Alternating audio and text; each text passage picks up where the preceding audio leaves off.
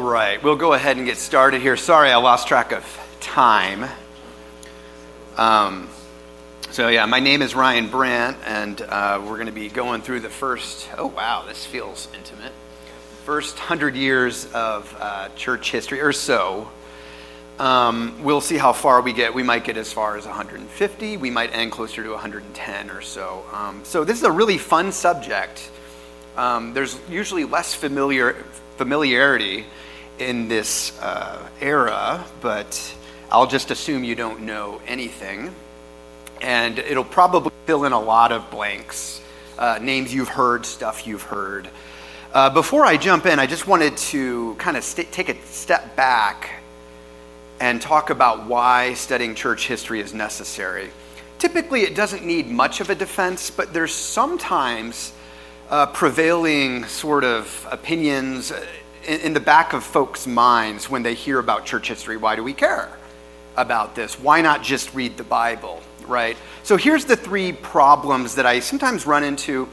Usually they're not explicit. Very few people say this out loud, but it's the air that we breathe as evangelicals sometimes. It's everywhere. You just breathe in the air by being alive today in the evangelical world. And the first issue, mostly with young folks that I have to overcome, is this problem of contemporaneity. And this is getting at, it's kind of a word that is maybe a different form than you've seen, but this is the idea of being up to date.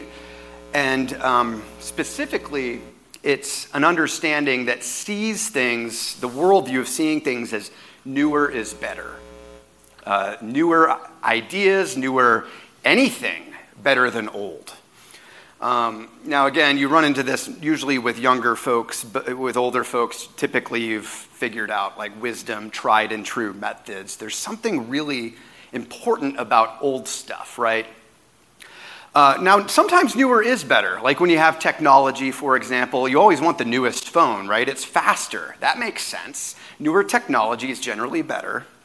It's true that, some stuff is made to break these days. At least that's what some engineers have told me. But with the exception of that, technology, newer is typically better. But this doesn't apply to ideas necessarily. Sometimes old ideas are better than new ideas. So when you encounter the early church, we run into a bunch of people who are reading the same Bible that you are, and sometimes they're going to have different views. It's the same gospel, but they're going to have different views about secondary issues or whatever issues you encounter. And the reminder for you is to remember that a lot of these folks, and I'll mention the ones, studied under the disciples of Jesus. And that's pretty kind of cool when you think about it, right? Can you imagine reading somebody's book that they studied under John? John had a lot of disciples. And they'll tell you, here's what John meant. And I take that to be really, outstandingly important, because chances are they're going to have a better understanding of what John meant than just reading out of thin air. So is newer better? Sometimes, but not always. Certainly not with ideas. The next problem I run into is a little bit more common. Again, it's just air we breathe. No one's usually saying this necessarily. But this is getting at self-sufficiency, the idea that I just need the Bible, me and the Bible, and that's all I need, right? Especially with students, I run across this a lot. And this is really getting at a question of authority. Not in, the way we mean it today. Authority is getting at reliable, trustworthy sources. And newer is better is typically communicating to me that you are a fine, trustworthy source of interpretation by yourself. And there's a lot of truth to that. Protestants believe that the gospel is clear in Scripture, right? Anyone who sufficiently you can read, you can pick up the Bible and understand the gospel, right? But this doesn't necessarily mean that the whole Bible's clear or that all these secondary issues are clear, et cetera, et cetera. And the fun thing about church history is you're opening up how other people read it just like you. Much like you're in a community group or a redemption group with other folks who maybe know the scriptures just a little bit better than you, so you respect their opinion more than your own sometimes. But we're encountering people that spent their whole lives studying it, and sometimes studying under a disciple. So sola scriptura is not saying the Bible's the only authority. That's not what Protestants mean. They mean that the Bible's the highest authority. It's the ultimate trump card over other authorities. Church history typically is seen as the next most important by Protestants, and then from there you have like pastor, community group leader, stuff, and down and down and down. You get the point, right? And then the final issue, just to quickly address, like normally I'd spend a lot of time here, I'm just going to kind of blazing through this, is the problem of uniformity. And this is, again, something just in the air we breathe, that we assume that Christians today, the way we are today, the issues we care about today, the issues we argue about today, whatever it is, are the same issues that have been universally cared about, argued about, etc. in history. And so the fun thing about encountering church history is seeing, oh, wow, they care deeply about this issue I've never really thought about, right? And so we encounter some of that as we move on through. So that's just an FYI. Let's move on to the fun stuff. And before we dive right into 30 AD, just to give some background, some context to this early church. And there's three different contexts. The first is going to be the Greek context. This might be the least familiar to you, and that's okay. I'm going to be pretty broad on this first one. The world, the land of Judea, this division of the Roman Empire, this little sort of nation state, spoke Greek. That's not surprising to you. The New Testament's written in Greek. So that's the first thing to note. Secondly, and I cut out a lot of this just for the sake of your own sanity, that there's certain philosophies in the background that the early church are well aware of, that they're engaging with, the Bible writers are engaging with as well. So just three philosophies I'm going to note really quick here. The first one, and this will come up, so that's why I'm saying it now. The first one is called Platonism. You've probably heard of Plato. And just to give you it in a nutshell, Platonism is the belief in universals, or what you would call universal truth, right? The Platonists held that there is indeed truth out there, and they based it upon what they speculated to be that this material world was based on a blueprint, an invisible, immaterial blueprint. So when you're looking at a little puppy, a beagle, let's say, and you say, pretty beagle, very cute dog, right? What you're getting at is, intuitively, is you're seeing this dog as a reflection of perfect beagleness in this example. Same thing for a human. When you say good human, what you're getting at is the ideal, these universals. What is goodness and truth and beauty? The Platonists held there is an immaterial world, right? And we can tap into that intuitively. Now, this is important because Paul deals with some of these ideas in Colossians. This is something that is not unfamiliar to the Bible writers. We're going to encounter some of this as we move on. I wish I could spend just 30 minutes explaining Platonism. It's really fascinating. You run into it quite a bit today still, but mostly you're running into Christians that are agreeing with some tenets of Platonism. Another view that was a little bit more common in, at least at the popular level, is the view Epicureanism. In a nutshell, the Epicureans held that everything that exists is physical or material. They would say made of atoms, right? And that's actually where, they coined the word. Technically, it was Epicurus' mentor that coined the word atom for the tiniest particle that exists. And they're denying what the Platonists are suggesting. Platonists are saying, ultimately, reality is immaterial. It's based on the blueprint.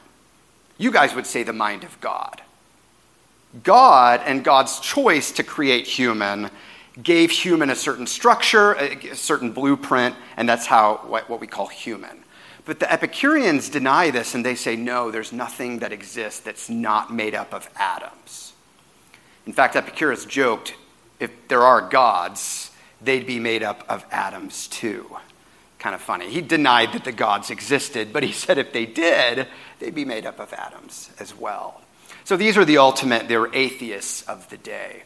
Modern atheism is very similar to Epicureanism. You still run across this quite a bit. And finally, and something you encounter even more in the New Testament, is the idea of Stoicism. This is a philosophy that's hard to characterize. Some say it's materialism as well, but it's really more of a pantheism where God is the world. But it's not a personal God. This is a God who just is. It's more of an idea, and they called this idea the Logos, or they might pronounce it more like Logos. And the Logos, you know this word. It's used a lot in the New Testament. In the beginning was the Logos. And John, a good Jew, is giving a shout out to the Old Testament here, but he well knows how that is going to properly be taken in his day. The Greeks held to a Logos as well. But for a Stoic, it's an impersonal, abstract web of interconnected everything. Like everything holds together because of the Logos. So this isn't a deity like you and I would know it. This is a deity that is impersonal and abstract. So we're going to counter this as we move on. I just kind of want to give you a shout out. Again, this is way more complex. There's different forms of each one of these views. I'm reducing it to something that's manageable.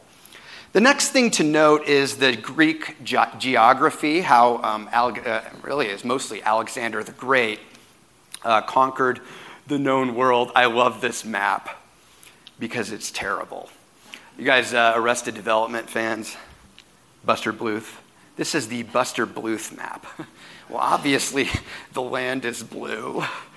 So I like that map. It always, gets a chuckle, but, haven't really gotten going yet, so sorry about that.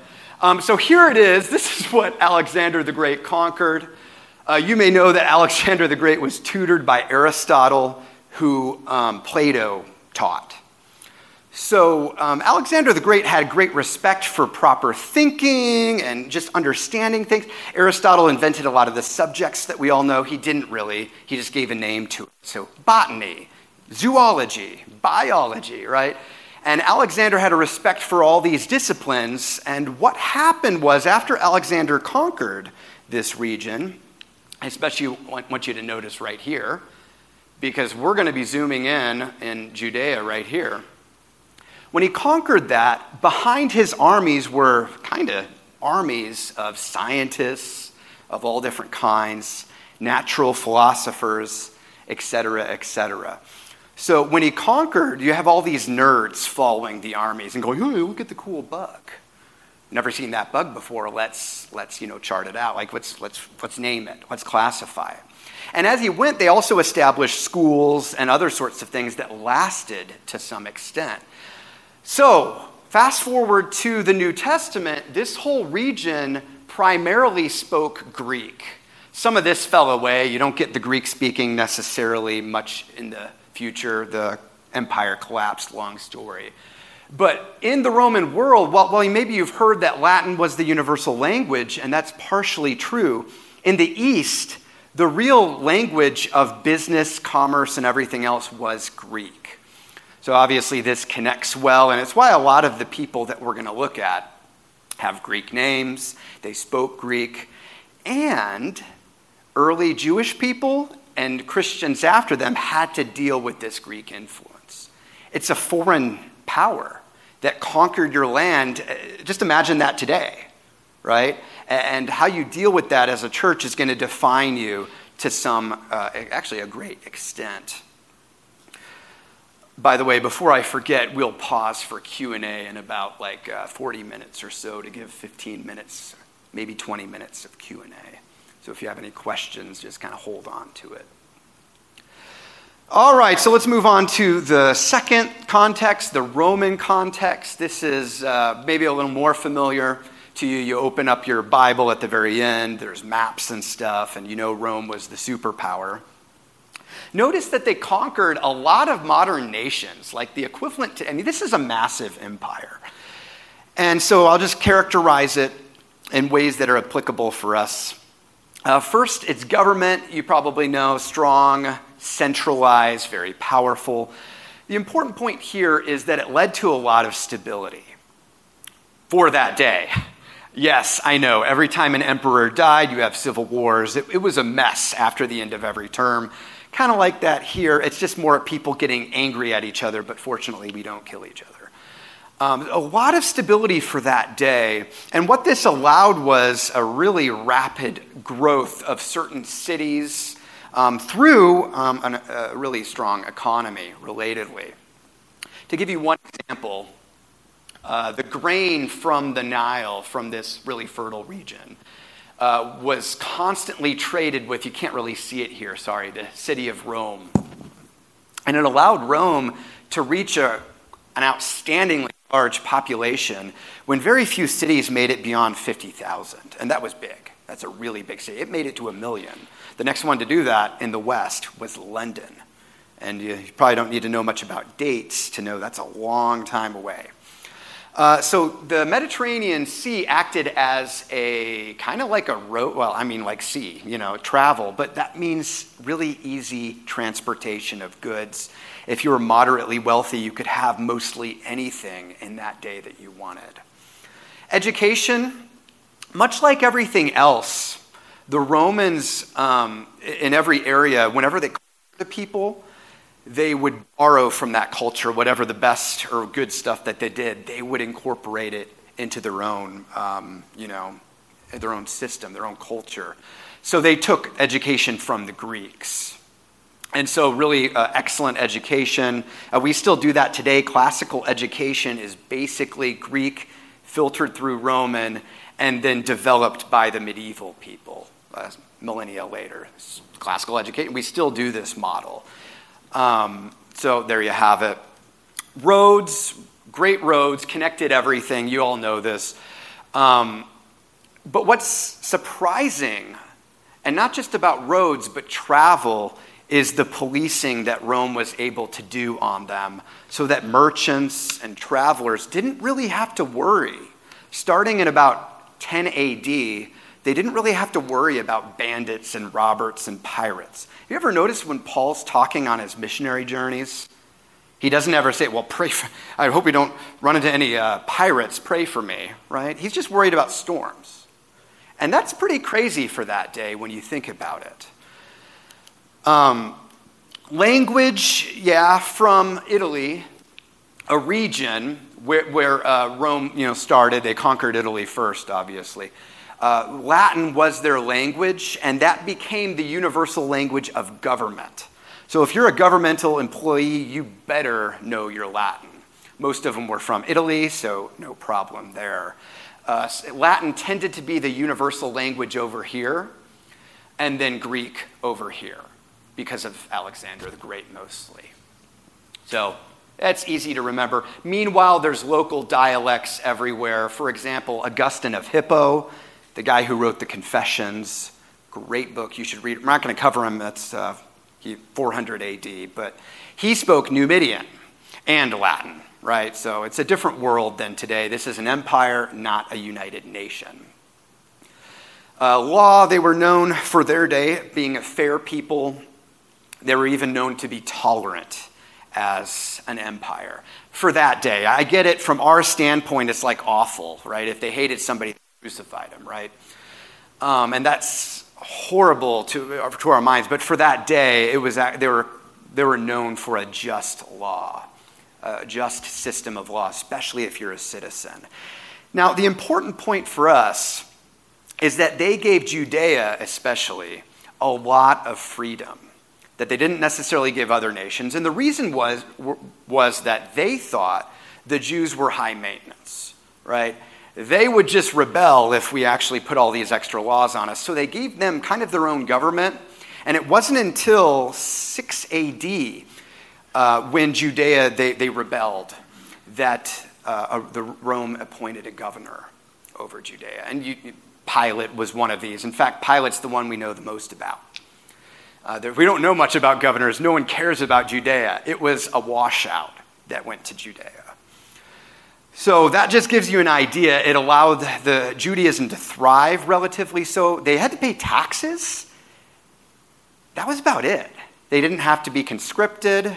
They didn't have to worship all the Roman gods, do the sacrifices to the emperor. It doesn't seem like a big deal, but if burning incense meant worship, do you want to do that to the emperor? Well, the Jewish people didn't. Rome gave them the free pass card, I guess you could call it. And I've already mentioned the context of Rome was always conquering and sort of taking in all the best from every culture. And as they did that, their pantheon got really big. The basic Greek pantheon was, is their main gods, like Jupiter and all that, renaming Zeus. But they also had a lot of secondary deities as well as household deities. You'd go to the fireplace to see whose deities or what and what they worshipped. So interesting context. Probably the main takeaway here is that Rome is a lot like us in the sense of pluralism. People were used to disagreeing with each other in Rome because you had Epicureans and Stoics. Yeah, those are Roman as well. They're remaining Platonists. People disagreed, and yet they're all in a thriving, community. So finally, let's zoom in, the final third context here. I know this is all the boring stuff, but it really opens up your eyes to the early church when you see all this stuff connect. Here's the region of Judea. Sorry, it's not as clear as I would like. We're going to zoom in here. It's sort of the outskirts of the Roman Empire. And it was really only important because the roadway connecting Egypt and modern day Turkey. That was really the only reason for its importance. But here, as we know, and this is going to be even more familiar to you, is the Jewish context. And Christians, for the first several decades, are virtually all Jews. And they would have called themselves Jews, not Christians. So this is a really important reminder that these are Jewish people that now, after Jesus resurrected, they're like, but Jesus is Yahweh or Lord. So here's the Jewish context. Two main beliefs that stand out and kind of made them weirdos of the day. And the first is monotheism. You don't run into that in the ancient world. It was a weird view, kind of like polytheism is kind of weird today. Most people in history are polytheists. Jews sort of stood out. Most people in the future, incidentally, are also polytheists. And I know that because I watch Battlestar Galactica. Yeah. Gotta spice it up somehow, right? So that's the first. This belief in one God. This is all Greek words. Yay. Most words in history are either Greek or Latin. And then next is not very familiar. If you have Jewish friends today, they're not generally Messianic anymore unless they're Christian, Messianic Jews.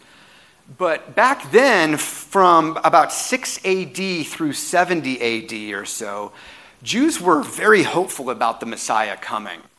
And when you hear Messiah here, think anointed and thus king. Jesus is the Christ, right? It's getting at something that doesn't translate to us because we're Christian. We're like, yeah, of course, Jesus is the Messiah. But they were expecting a king to overthrow Rome.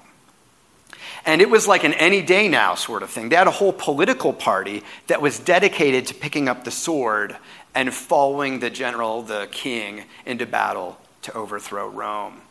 Jesus gives a lot of these shout outs. He's often ripping on this perspective, but it's just something that you need to bear in mind. It was a messianic figure in 6 AD that ruined it for everyone, and then Judea got the governor from Rome. So these two beliefs are good enough. You kind of know most of the rest. But there's more to say here, because this was a really turbulent time as these Jewish people are struggling to come to grips with Rome and the broadly Greek culture from the centuries before.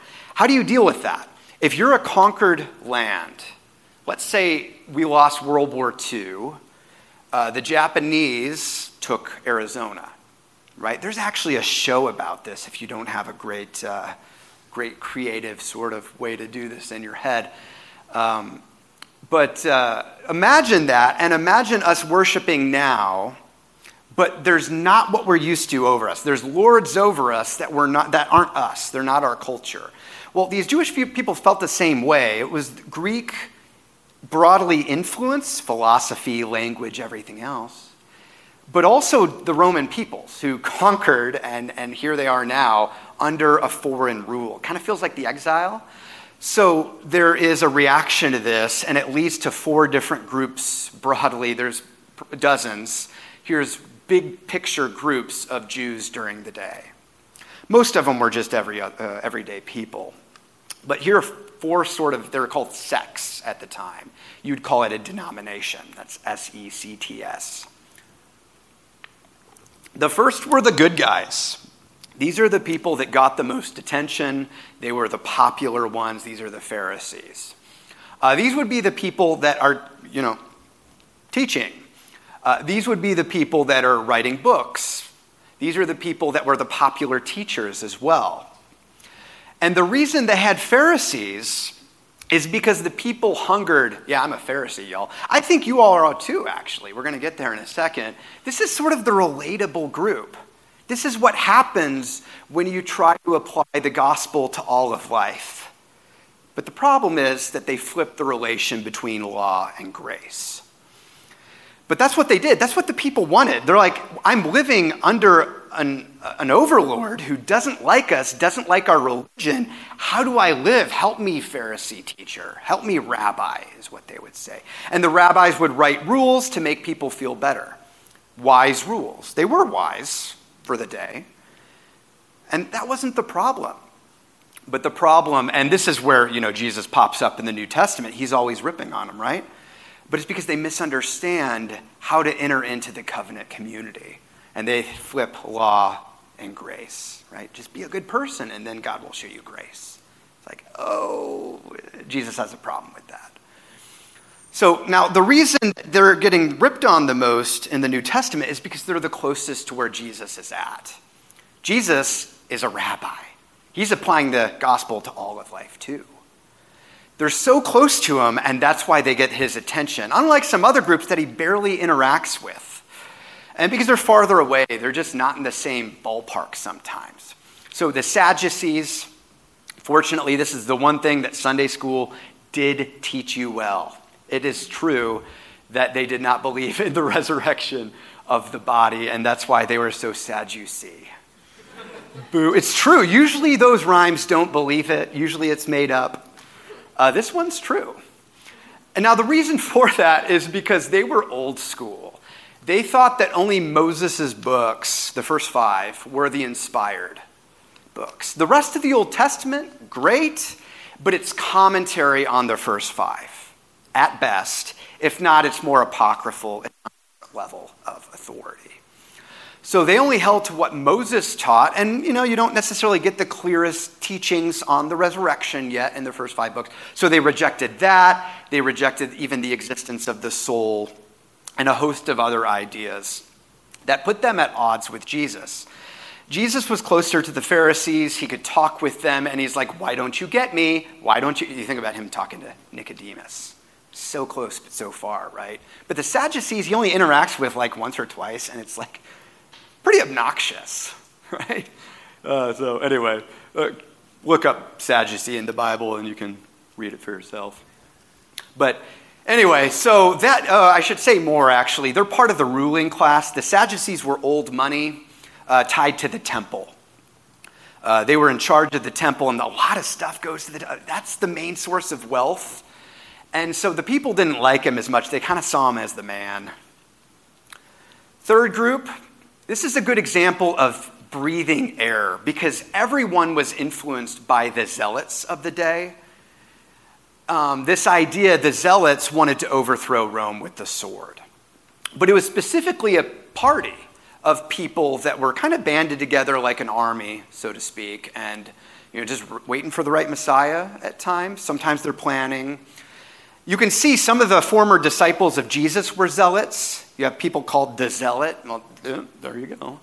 But it's also just the air they're breathing. Everyone would have been influenced by this. Just like today, like we're influenced by whatever's going on in our culture, whatever Christians say, Christians believe.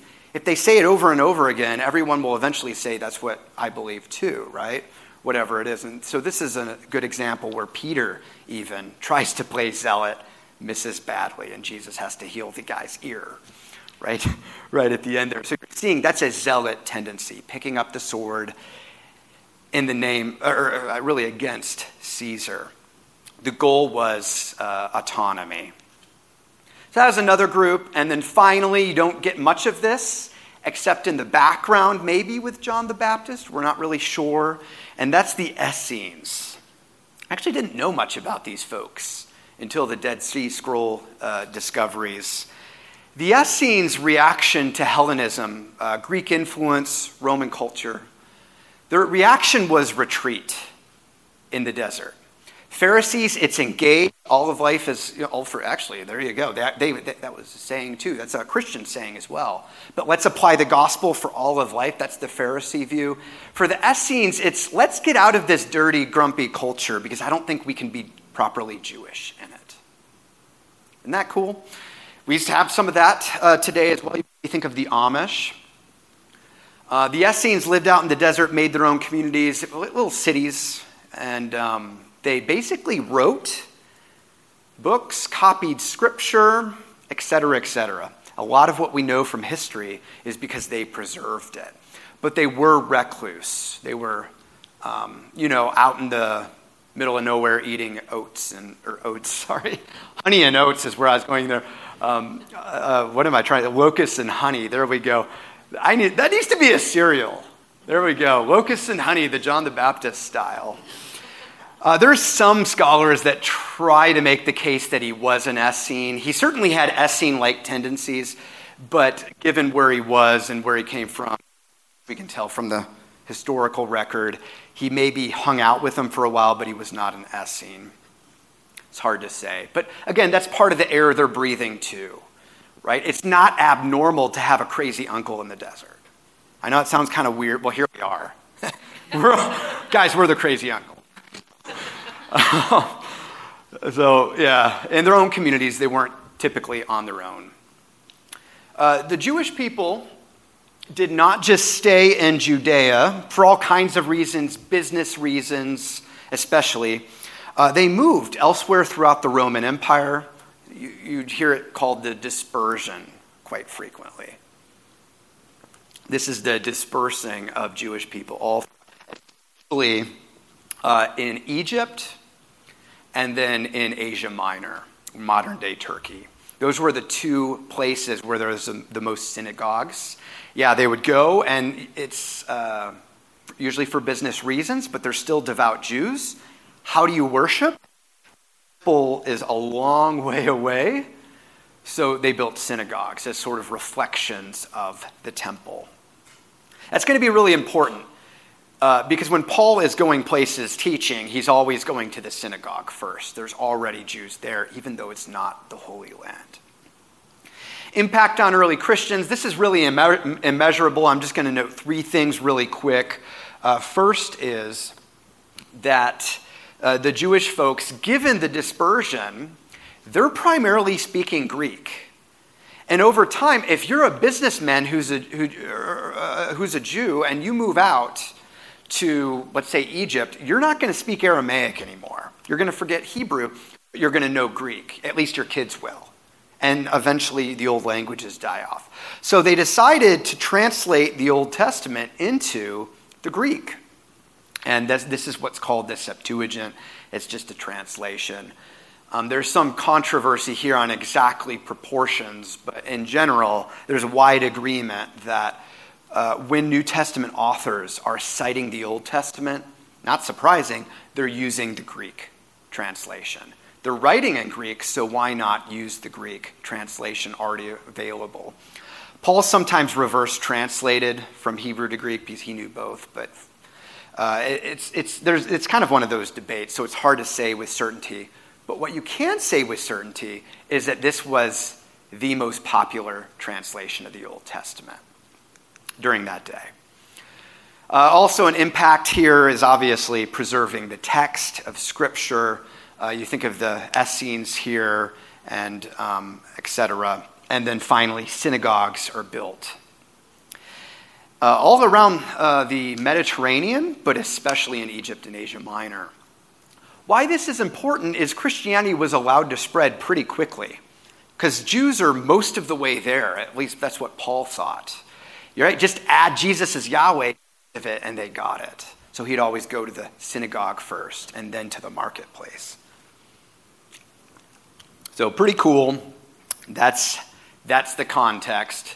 Sorry, I couldn't find any map that was legitimate in English, but this is good enough.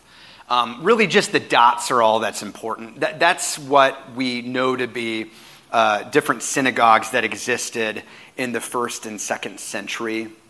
That's quite a lot. You can see an outstanding amount down here, and this is just what we know about. Archaeology is a hard thing, but it takes a lot of time, but you can imagine there's a lot of synagogues still buried. So there you have it. Let's move on.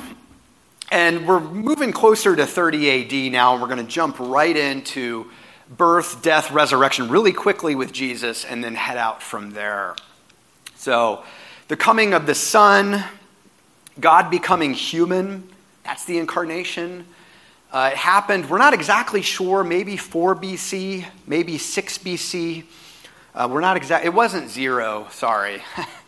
A lot of my students are like, well, I thought it would just be 0. Well, the Roman historian that was put in charge of dating Jesus, they definitely botched it. But that's okay. It's just a date, right? So he came and he grew up in this really small city, at least by our standards, Nazareth. Can you read that? Yeah, I think that's readable. Just, this is a small town. Everyone knows each other. Everyone knows everyone's business. You got to empathize with Mary here, with Jesus here. I don't try it out, but if you try to explain to your friends that, no, I swear it wasn't, we're not married yet. It wasn't Joseph. God made me pregnant. People are going to think you're crazy, right? So imagine the small town vibe here. Kind of empathize with Mary as we move on. Pretty normal life, apparently, up till about the age of 30. We're not really sure. The reason 30 years is always given is because that's when you could become a rabbi. Jewish people, just like hopefully anyone, they don't trust the 20-year-olds, right? Too arrogant, too ambitious. So 30 years was sort of a magic number, so that's why it's thrown out there. We're not exactly sure. His baptism would have sparked kind of like the realization in everyone's mind. What Mary was saying all along, apparently it got into Jesus' head. He thinks he's the Messiah too. Baptism here would have signaled in this context this new Messiah. You kind of imagine people there hearing the voice, "You're my son, with whom I'm loved, or with whom I'm well pleased." Echoing language that God said to Abraham and David primarily, a little bit of Moses thrown in there. This is language of Son of God. What they would have meant by that is the King Jesus. And if I'm in the crowd, I'm thinking, sweet, getting my sword. Because that's what it would have spoke in that day. The historical record focuses the most on the exorcisms, this idea of miracle work and all that. Miracle working is probably number 1, actually. This was a really important part of Jesus' ministry. We all know that, obviously. I'm just kind of noting what comes out the most in the historical record, especially Josephus. Tacitus mentions that too. He's a Roman historian. We know just from the Bible all this stuff, of course, too. And we also know there's 12 main disciples. We all get that. But those are the main ones. In the background, they're also called disciples. We're not really sure, but at least hundreds of them follow Jesus in the background. They weren't real gung-ho, but they're there, right? And we know that he lost these disciples sometime around when he said, "Eat me, and you will live forever." So go back to the John sermons, and John reflects. That's when people turned away. This teaching is too harsh, they said. we're not exactly sure even the day he was executed. Here's the two best guesses. I suspect the second one is more likely to be true. I actually like it too, because April Fools, right? I'm dead, but not for long. April Fools. Just kidding. They didn't have, just in case, they didn't have April Fools. It actually would have been April 3rd by their time, given, it doesn't matter. No one cares. But given the way we date things and with leap year and all that stuff. So it technically April 3rd by their, but it would translate, if you're doing a DeLorean time machine, set it to April 1st. And maybe also 30 AD. That would put Jesus in his mid to late 30s, which is about right with everything we would know. He obviously resurrects 3 days later, and then he finally ascends. And suddenly the Spirit, this is a really fascinating narrative. It also shows up in the historical record, just very briefly, where there's the Pentecost, a coming of the Spirit. And Luke Luke wrote Acts. And Luke is one of the better writers in the New Testament. He's clearly got grasp of classical Greek. It's not an easy Greek to understand, as opposed to Koine. I mean, there's an overlap between them. But even Luke is struggling with his language here, and you can see it. He's trying to come up with words that explain what he saw happen if he was there, or more likely what somebody told him happened. So this idea of a mighty rushing wind coming down from heaven, divided tongues as of fire. This isn't where you necessarily try to do word studies. This is giving us an image of, wow, it was weird. And we have all these people suddenly speaking languages that they didn't know from languages around the world in the audience. So there are only Jews there, but they're Jews from around the world, and they're all hearing their local dialects, maybe Numidian.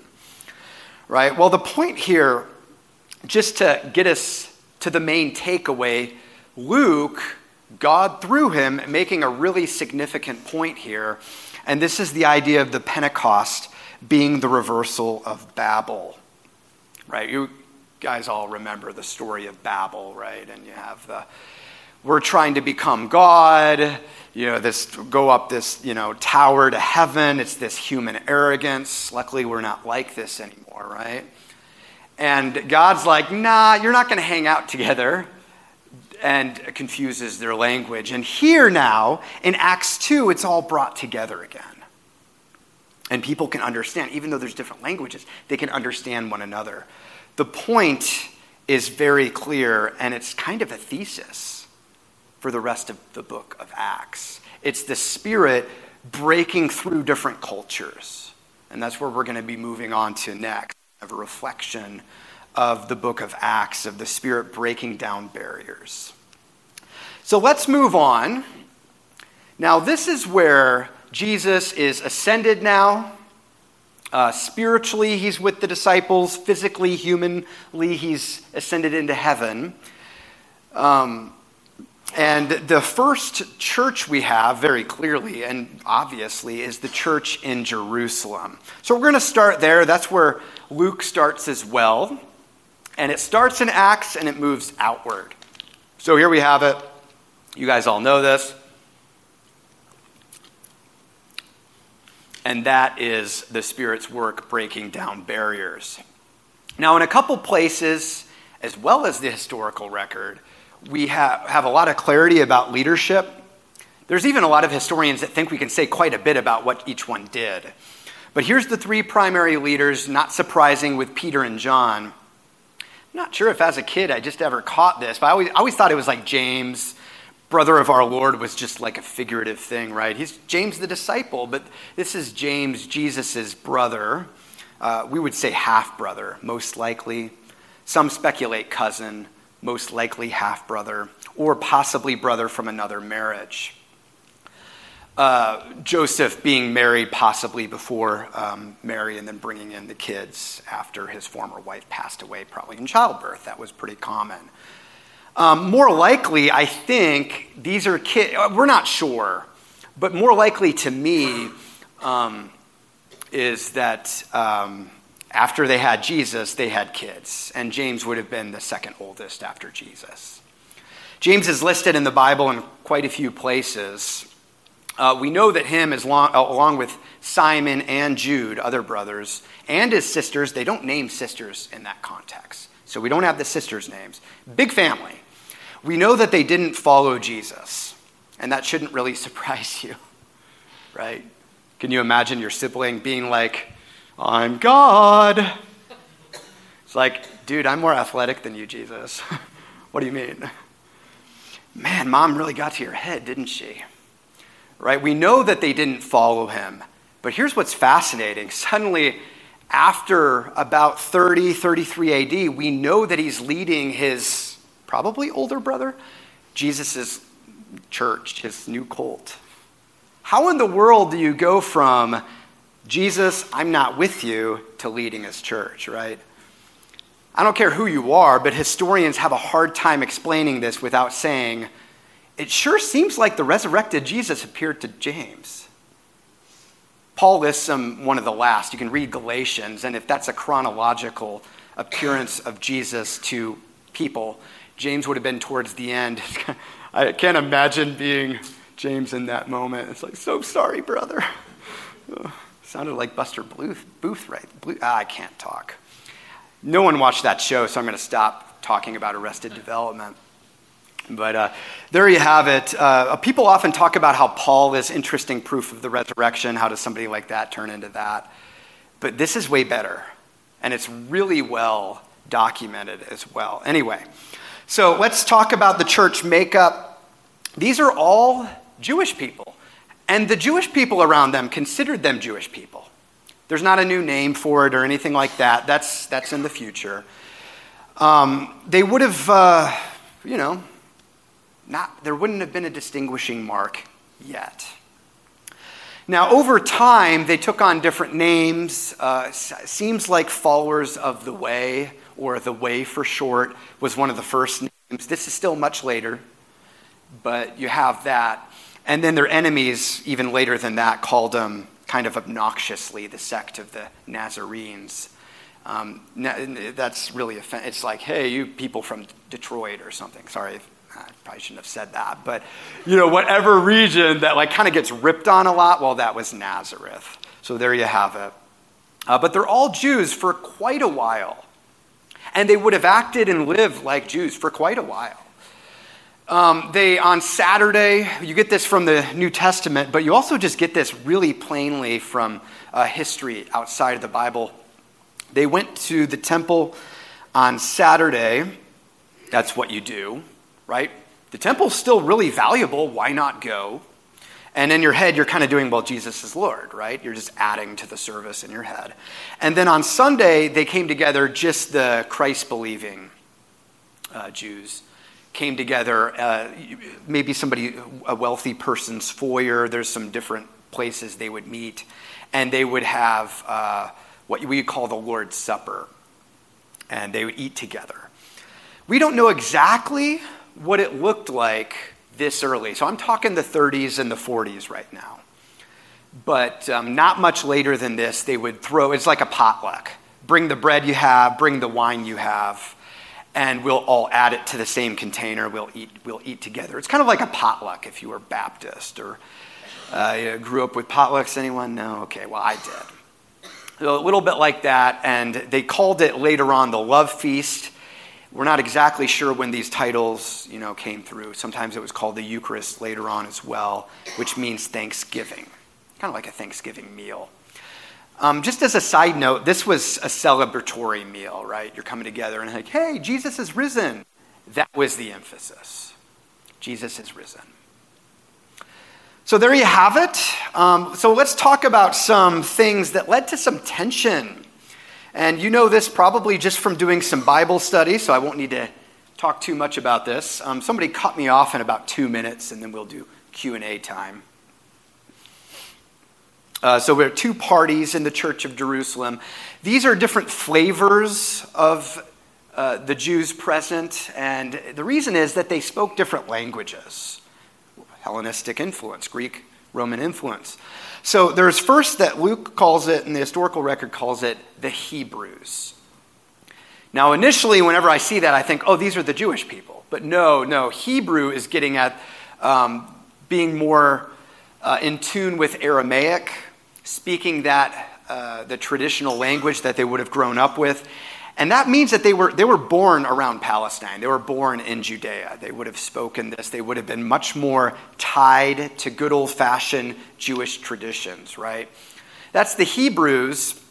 And then the other group was termed the Hellenists, which, looking back at that, you're like, you can see why this is so confusing, right? That word means Greek influence. That's what it is. These are Jews who would have spoke Greek. They would have presumably been born in Asia Minor or Egypt, but now they're in Jerusalem for whatever reason, right? So they're going to be more open to Greek outreach, to Greek philosophy, et cetera, et cetera. The quintessential example here, just to jump the gun, we're not there yet, but the quintessential example would be Paul. Paul's a great example of a Hellenistically influenced Jewish person. He writes in pretty exceptional Greek. And so there you have it. These are the two parties. Think of it as kind of like two different languages in the very same church service. So I don't think we don't think that they had two different church services. But can you imagine kind of how hard that would be to worship together, but the other side only having a working understanding of your language? It's got to be hard. And so that led to some controversy we'll be talking about next week. I don't think we won't touch that today. But just imagine, just on a practical level, meeting together and yet not really speaking the same language. The Hebrews preferred, we have this with authority too, the Hebrews preferred a church organ, right?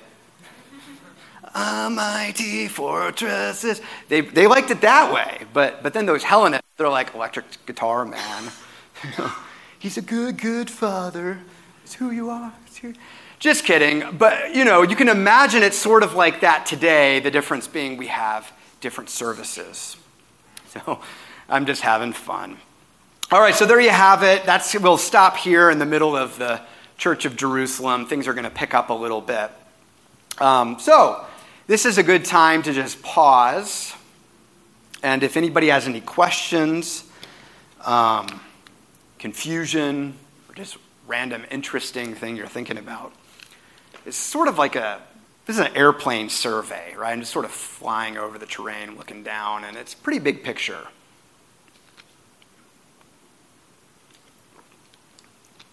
Don't be shy. I don't bite usually. Yeah, Ryan, so was this early church a radical departure from the way they were worshiping and celebrating under the Old Testament, or was this just an iteration that we have seen that? For the first couple decades, certainly for the first decade, it would have looked like an iteration that's not that different. And out of respect to the elders in the synagogue, they wouldn't get up and say, but Jesus is Yahweh. Like that, they would keep it to themselves, it seems. Now, the ones that didn't, like Stephen, Stephen's a good example of a Hellenist, part of the Hellenist. Party's a strong word. I'm getting at two different flavors. They're not like enemies or something. They're just have a hard time communicating. So when Stephen spruced that up a little bit, and after he was stoned, and then in the next decade, things start to depart a little bit more. But it's really not until the 60s and finally 70 AD that there's a clear break between the two, Jew and Christian. So would they have met in the temple in the beginning? Yeah, in the very beginning, they would have met in the temple. And the Hellenists were welcome. The Hellenists were welcome at first as well as the Hebrews. But over time, when it became clear that the Hellenists were a little bit more disruptive, it seems like the Hebrews perhaps just continued to worship in the temple until they also got kicked out. So just imagine that being you. You're a faithful Jew. Jesus doesn't say stop worshiping in the temple, stop doing what you're doing before. So you can understand why there would be a very slow transition. By 70, we'll talk about it probably next week, maybe the week after the final week. But by 70, given the temple's destruction and the Jewish war, the ties were it was just totally broken by then. Any other questions? Can you talk a little bit about the difference between the temple and the synagogues? The temple was a central place they did sacrifices. Synagogues, they didn't do that kind of thing. It was more teaching, yeah. And when did the synagogues arise? Yeah, that's a really good question. I don't know if we can really date that precisely, except for just somebody digging up something and trying to date that precisely. We know it arose before the first century, certainly, well before Jesus was born. There's already synagogues around. I would have to guess to say the exact date, but they're certainly around for a while. It was a surprise to me because I always thought synagogues came after the temple's destruction somewhere in my mind. But the synagogues are already showing up in the New Testament as well. And they're also showing up in the historical record, mostly because you still need authority in life. You need elders. You need to be able to worship in some way wherever you live, even if you can't make your way to the temple more than once a year. You got to have something. And that's the reason for the synagogue. And yeah, primarily it was a teaching and worship function. You spoke earlier about the diaspora being more of a commerce dispersion based on commerce, and I was always under the impression that it was a result of persecution. Oh, yeah, well, that certainly had some play as well. And the other reason for the diaspora is a lot of slaves. There's a lot of slaves that are Jewish even by this day. Either they're converted or sometimes they just got sold into it or they sold themselves into it. And that means now you're living wherever you're at, but you need some place to worship. So I think those three reasons together, I made it way too simplistic by saying business. I was just thinking of a source I was reading that kind of blamed that. But to be honest, you're right, there's a lot of other reasons that there's going to be Jews spread out in the Mediterranean. Any other questions? Yeah. So I've heard a number of times about how the Jews at that time were looking for a Messiah that would overthrow the Roman government. But it seems like every time I hear about this, I'm at a loss of where in the scriptures it actually shows that. I would think if there was such a deep-seated need or want that they had, it would have showed up somewhere in the New Testament. Yeah, it's a really good point.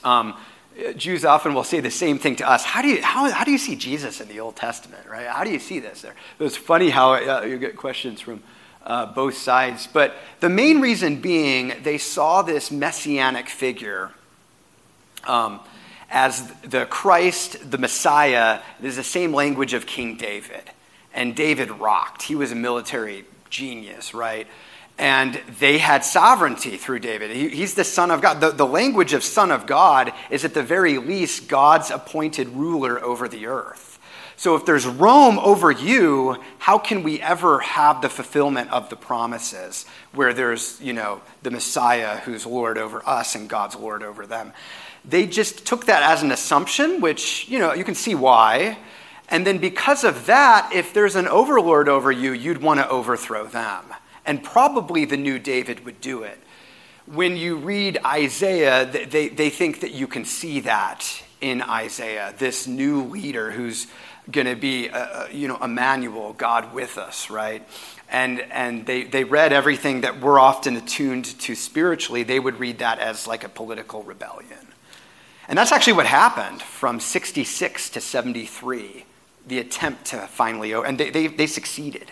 They kicked Rome out of Jerusalem only to lose the war later on and the temple. But yeah, that's how they read it, if that makes any sense. So you can go back to Isaiah. Isaiah was really any of the prophets make it really clear that God's chosen is his son, who's the Messiah, who's going to come to conquer, right? And Jesus is like, yeah, I'm going to do that next coming. This coming, I'm not doing that yet.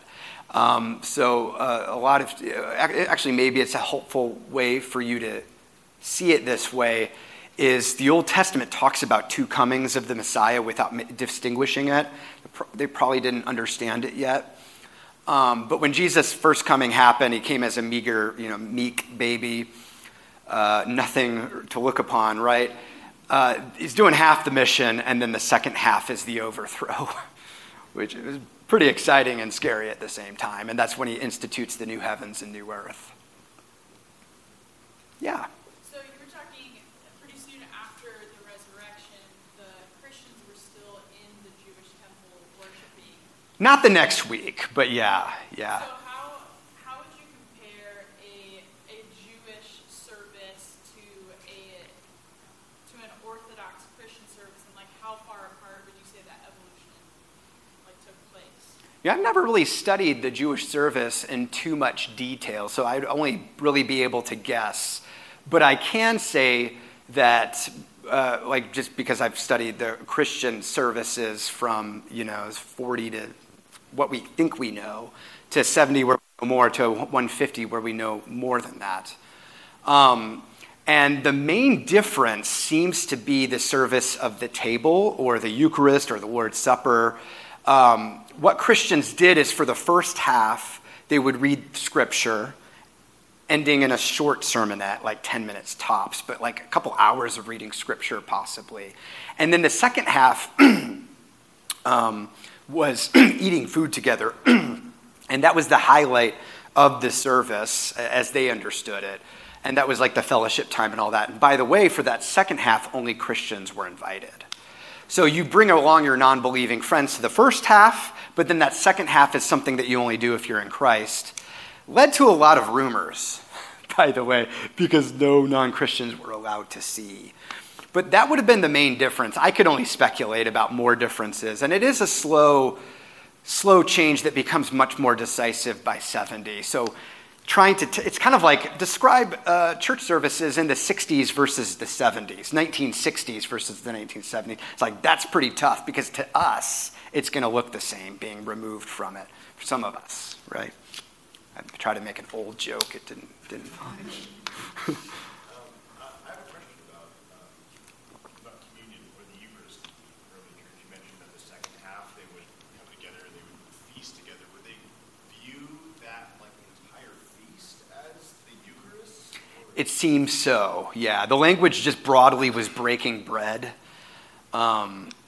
Jesus commanded it, do this in remembrance of me. It's a Passover meal. They continued to do it in celebration of what happened. I think we often focus on the death. Evangelicals like to focus on like the death part, I think, in the Lord's Supper, but they focused on the resurrection part. Yeah, the whole thing was part of that. I have a follow-up question to that about how long, maybe we'll get into that, but like the forming of communion as like, here's a tiny piece of bread and a little bit of wine. Take this, like where's that evolution?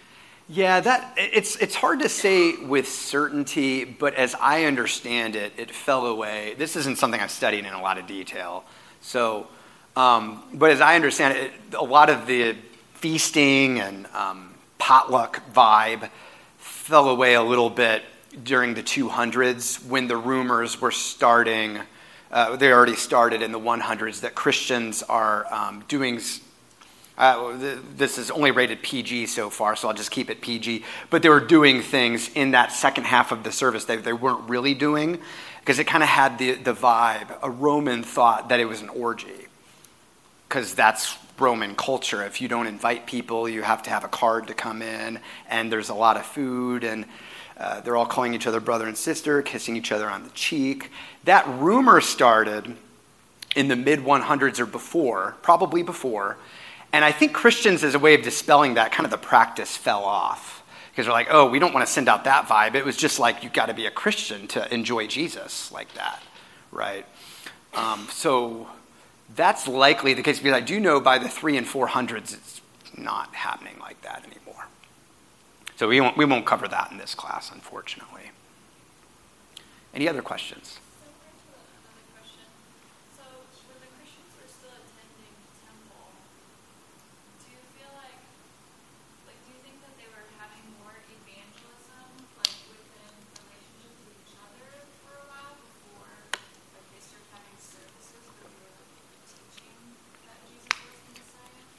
we don't have that information.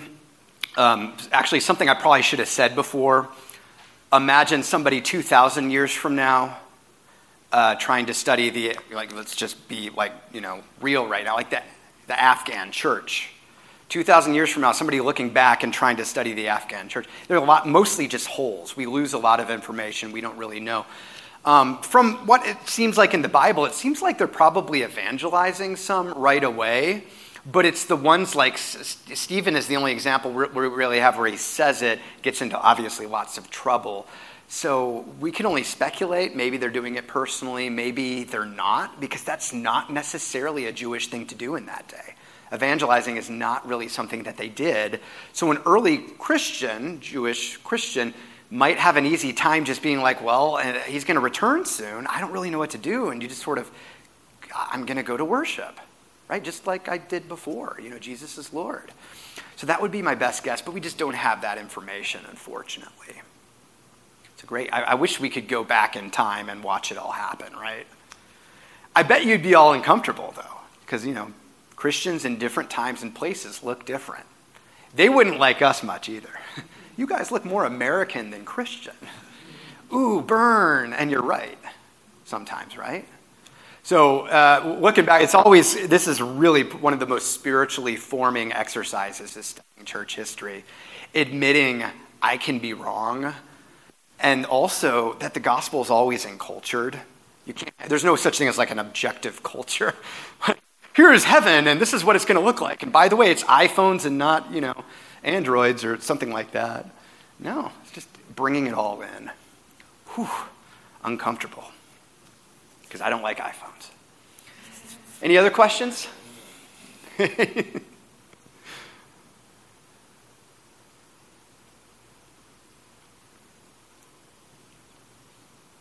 Nothing? Well, the driest part was today. The context part is hard. It's necessary. You'll see why later. But thanks, and it's going to get really interesting. It's going to pick up, and lots of weird stuff, and a lot of stuff that you're like, yeah, that makes sense as we move on. So anyway, thanks for being with me, and I'll see you next week. Yeah.